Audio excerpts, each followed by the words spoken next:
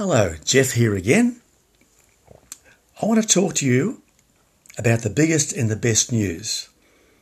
The news that everyone needs to hear, the news that few people know, and the news that even lesser people want to tell those that don't know. I'm speaking about God's plan of salvation. Nothing you or anyone else ever hears is as important as this. And I want to give you a classic message as a reminder of what God has done for us, those of us that believe, and also as an encouragement for what he can do for you if you don't believe, and also what he can do through you to those that don't believe. You and I, all of us, we're designed as human beings to create life. We're born to reproduce, both in the physical and in the spiritual realms. Unfortunately, there are medical and physiological reasons for people not producing in the physical. But most people are able to do so, about 90% of us. However, the problem we face in the church is that very few people reproduce in the spiritual at all. That is to say, only a tiny proportion of Christians are ever in their whole life used to help others to a place of believing in Jesus. This is a great tragedy, not only for those souls that are not welcomed into God's kingdom, as bad as that is, but also it's a terrible tragedy because of the loss of joy and gratitude for those who never have that privilege of giving spiritual birth to a friend or even a loved one. So here, my friends, is a simple and time-honoured outline of the way of salvation. I'm calling this message, Follow the Roman Road to Salvation. And there are 4 parts to this road, the Roman road. The first part is the human problem. I've got 3 texts here, Romans 3:10, and all these scriptures, of course, are in the book of Romans. That's why it's obviously the Roman road. Romans 3:10 says, "As it is written, there is no one righteous, not even one." Romans 3:23 says, "For all have sinned and fall short of the glory of God." And the first part of Romans 6:23 says, "For the wages of sin is death."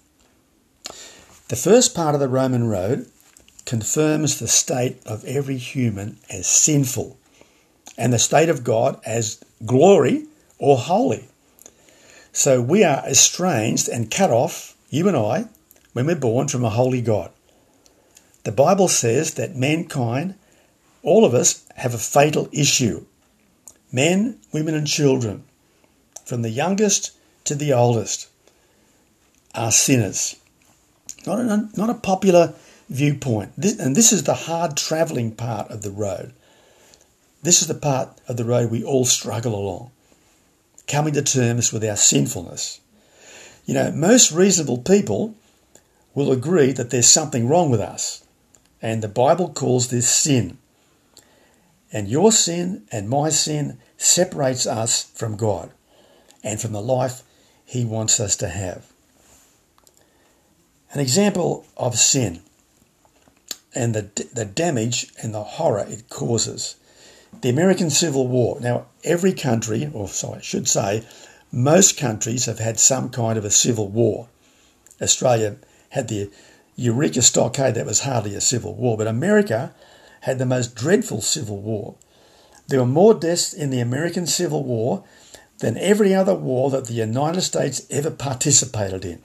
From the Revolutionary Wars to wars against England, wars against the Philippines, the Spanish, World War I, World War II, the Korean War, the Vietnam War, war in Iraq, war in Afghanistan, and all the little various conflicts that America's taken place is more soldiers died in the American Civil War, and that was a war between brothers.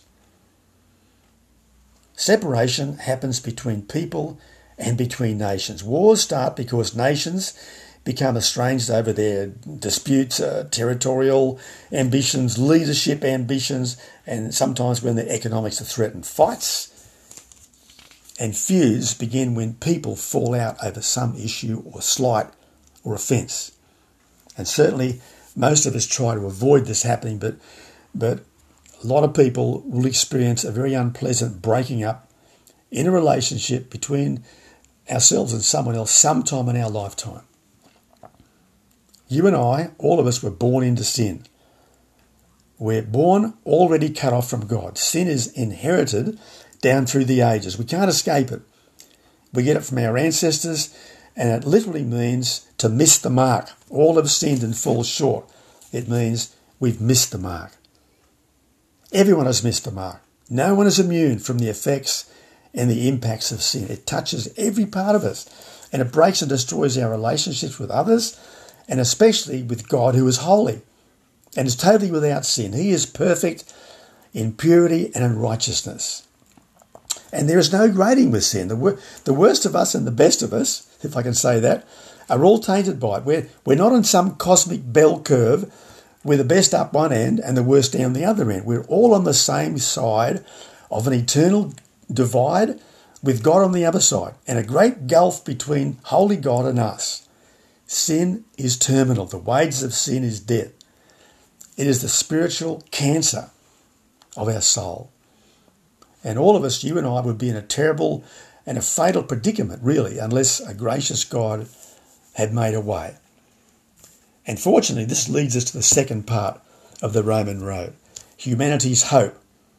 Our hope is in Christ. A couple of scriptures I'm going to read. Romans 6:23, the second half of that says, "But the gift of God is eternal life in Christ Jesus our Lord."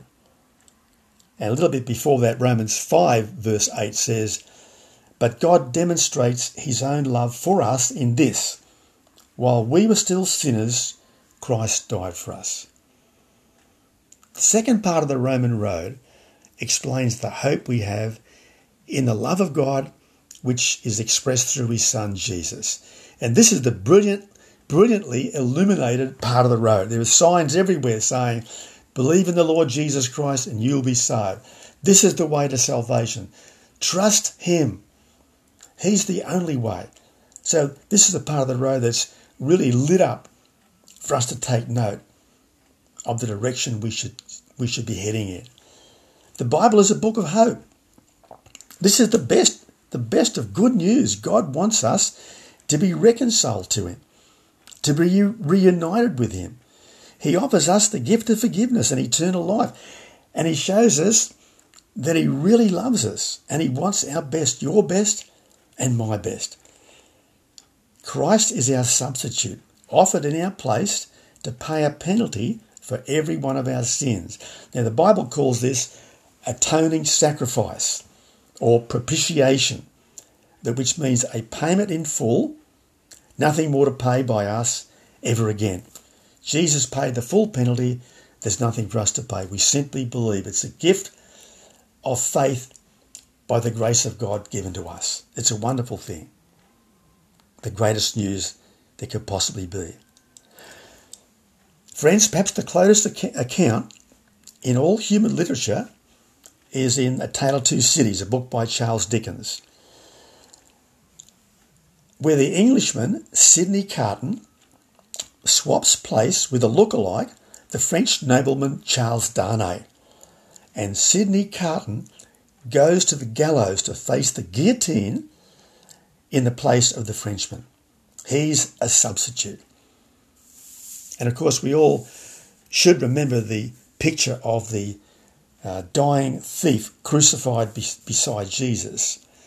That's a promise of undeserved forgiveness. The thief had done nothing in his whole life to warrant God having mercy on him. But when the thief expressed his faith to Jesus, who was dying beside him, the Lord Jesus Christ replied, "Truly I tell you, you will be with me today in paradise." That means heaven. This is wonderful news. The offer of a pardon by God, but there remains one decision we must make, which leads us to the third part of the road, the response of each sinner. A couple of scriptures here, Romans 10, 9 to 10 and then verse 13. This is what it says. If you declare with your mouth Jesus is Lord, and you believe in your heart that God raised him from the dead, you will be saved. For it is with your heart that you believe and are justified, and it is with your mouth that you profess your faith and are saved. That was Romans 10, 9 and 10. And verse 13 says, for everyone who calls on the name of the Lord will be saved. Beloved, once we understand that we need a saviour, that is someone who can atone for, that's a big word, atonement, or pay the penalty of our sin, and we recognise that Jesus is that one, he's that saviour, we can respond by moving along to this third part of the Roman road, calling out to Jesus. Now, this is the part of the road where there is a side road, a detour. It's a turn off to another place. We have to decide which way we're going to go. The Bible says we have to make a decision. Jesus Christ is the issue. We either believe he is God the Son, and he's the Saviour of the world, the Messiah. That's what Christ means, the Messiah. The one who died to pay for our sins, or we reject that. Or just as bad, we stay undecided. We're literally stuck between heaven and hell. We have to make a decision here, and we can't go off the road on a sidetrack where we say, oh, it just doesn't matter, because Christ is the only point of choice from holy God.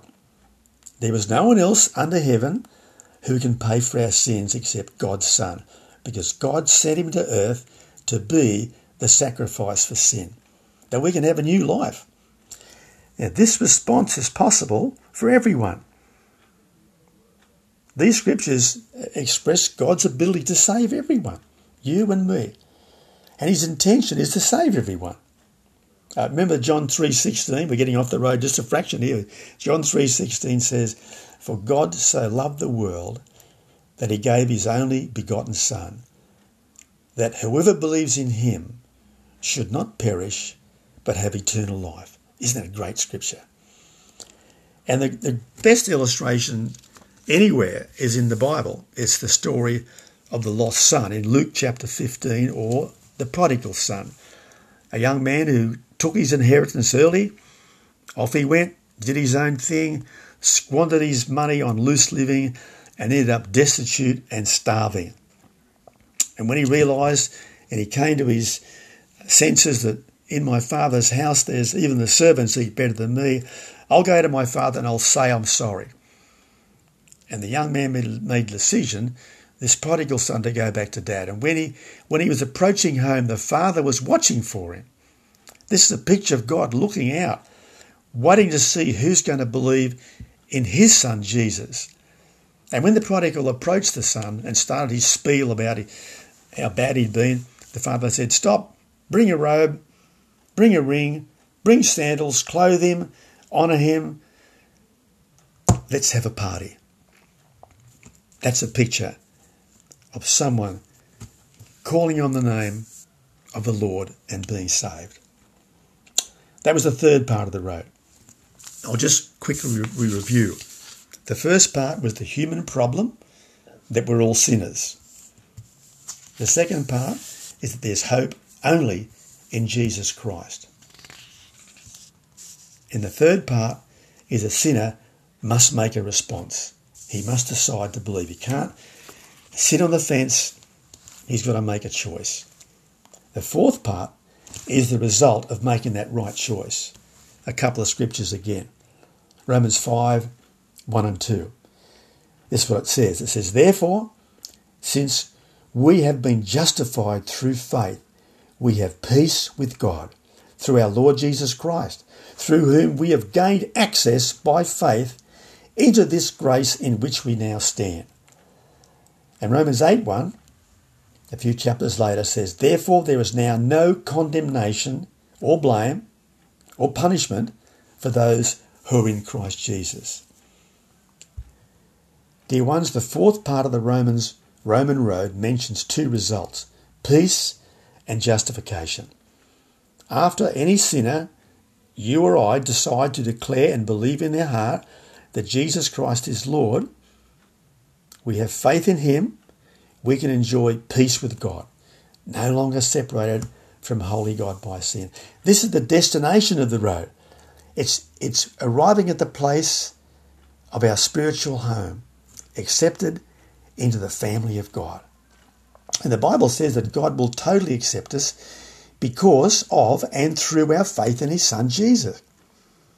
This scripture I just read about no condemnation rejoices in the result of our salvation. Before faith in Christ, all who have sinned were condemned by their sin and destined for eternal death. But now, because of our faith in Christ, there's no condemnation. And all believers are gifted with eternal life. And that just doesn't mean life in heaven forever.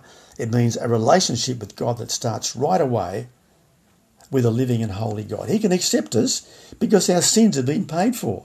We're no longer on the other side of that gulf, that chasm, because we're full of sin. No, we're on God's side now. We've been designated as forgiven, righteous and even holy just because we believe. Doesn't mean our life is any better right away, although it should grow better over time. God wants you and I to join his family and find our home on earth and finally in glory in heaven later. Oliver was a great musical back in the early 1960s. It won the Academy Award for the best movie ever. Well, that year anyway. And it was also based on a book by Charles Dickens. There was a stage production in the early 60s, 61 or 62 in Sydney. I was attending a school, and one of the young boys in my class was a member of the cast of Oliver. So the whole class went to watch this performance. And if you know the story, it's about an orphan who's in the workhouse. He's poor, and through lots of adventures getting mixed up with purse snatchers and pickpockets and criminals and so forth, he's discovered by a distant relative of his dear departed mother. And at the end of the story, he's welcomed into this brand new home, a rich home as it turned out, a life he could never possibly have dreamt of. It's a lovely story. It's a story of redemption. It's a story of someone being found, their true identity. And you and I have an identity, and we're meant to be related to Jesus. Just in review and thinking about what we've been saying, the Roman road. The biggest and the greatest news is for believing, and it's for sharing. And for all of us, there are three possible responses to this message. Think about which is yours. For the true believer, it's to thank God for finding us and drawing us into his kingdom, unquestionably. For the undecided, people who are not too sure which way to go on this road, it should be to want to believe in Jesus Christ and receive him as Saviour and as King. And finally, for the spiritually growing believer, it should be to cry out to God to help them give birth in the life of someone else and to keep at it until a new birth happens. What a wonderful picture, this Roman road, that you and I can enjoy a relationship with God because of what Christ has done. And we have the opportunity of leading someone else into that same relationship. God richly bless you as you take his words to heart. Goodbye till next time.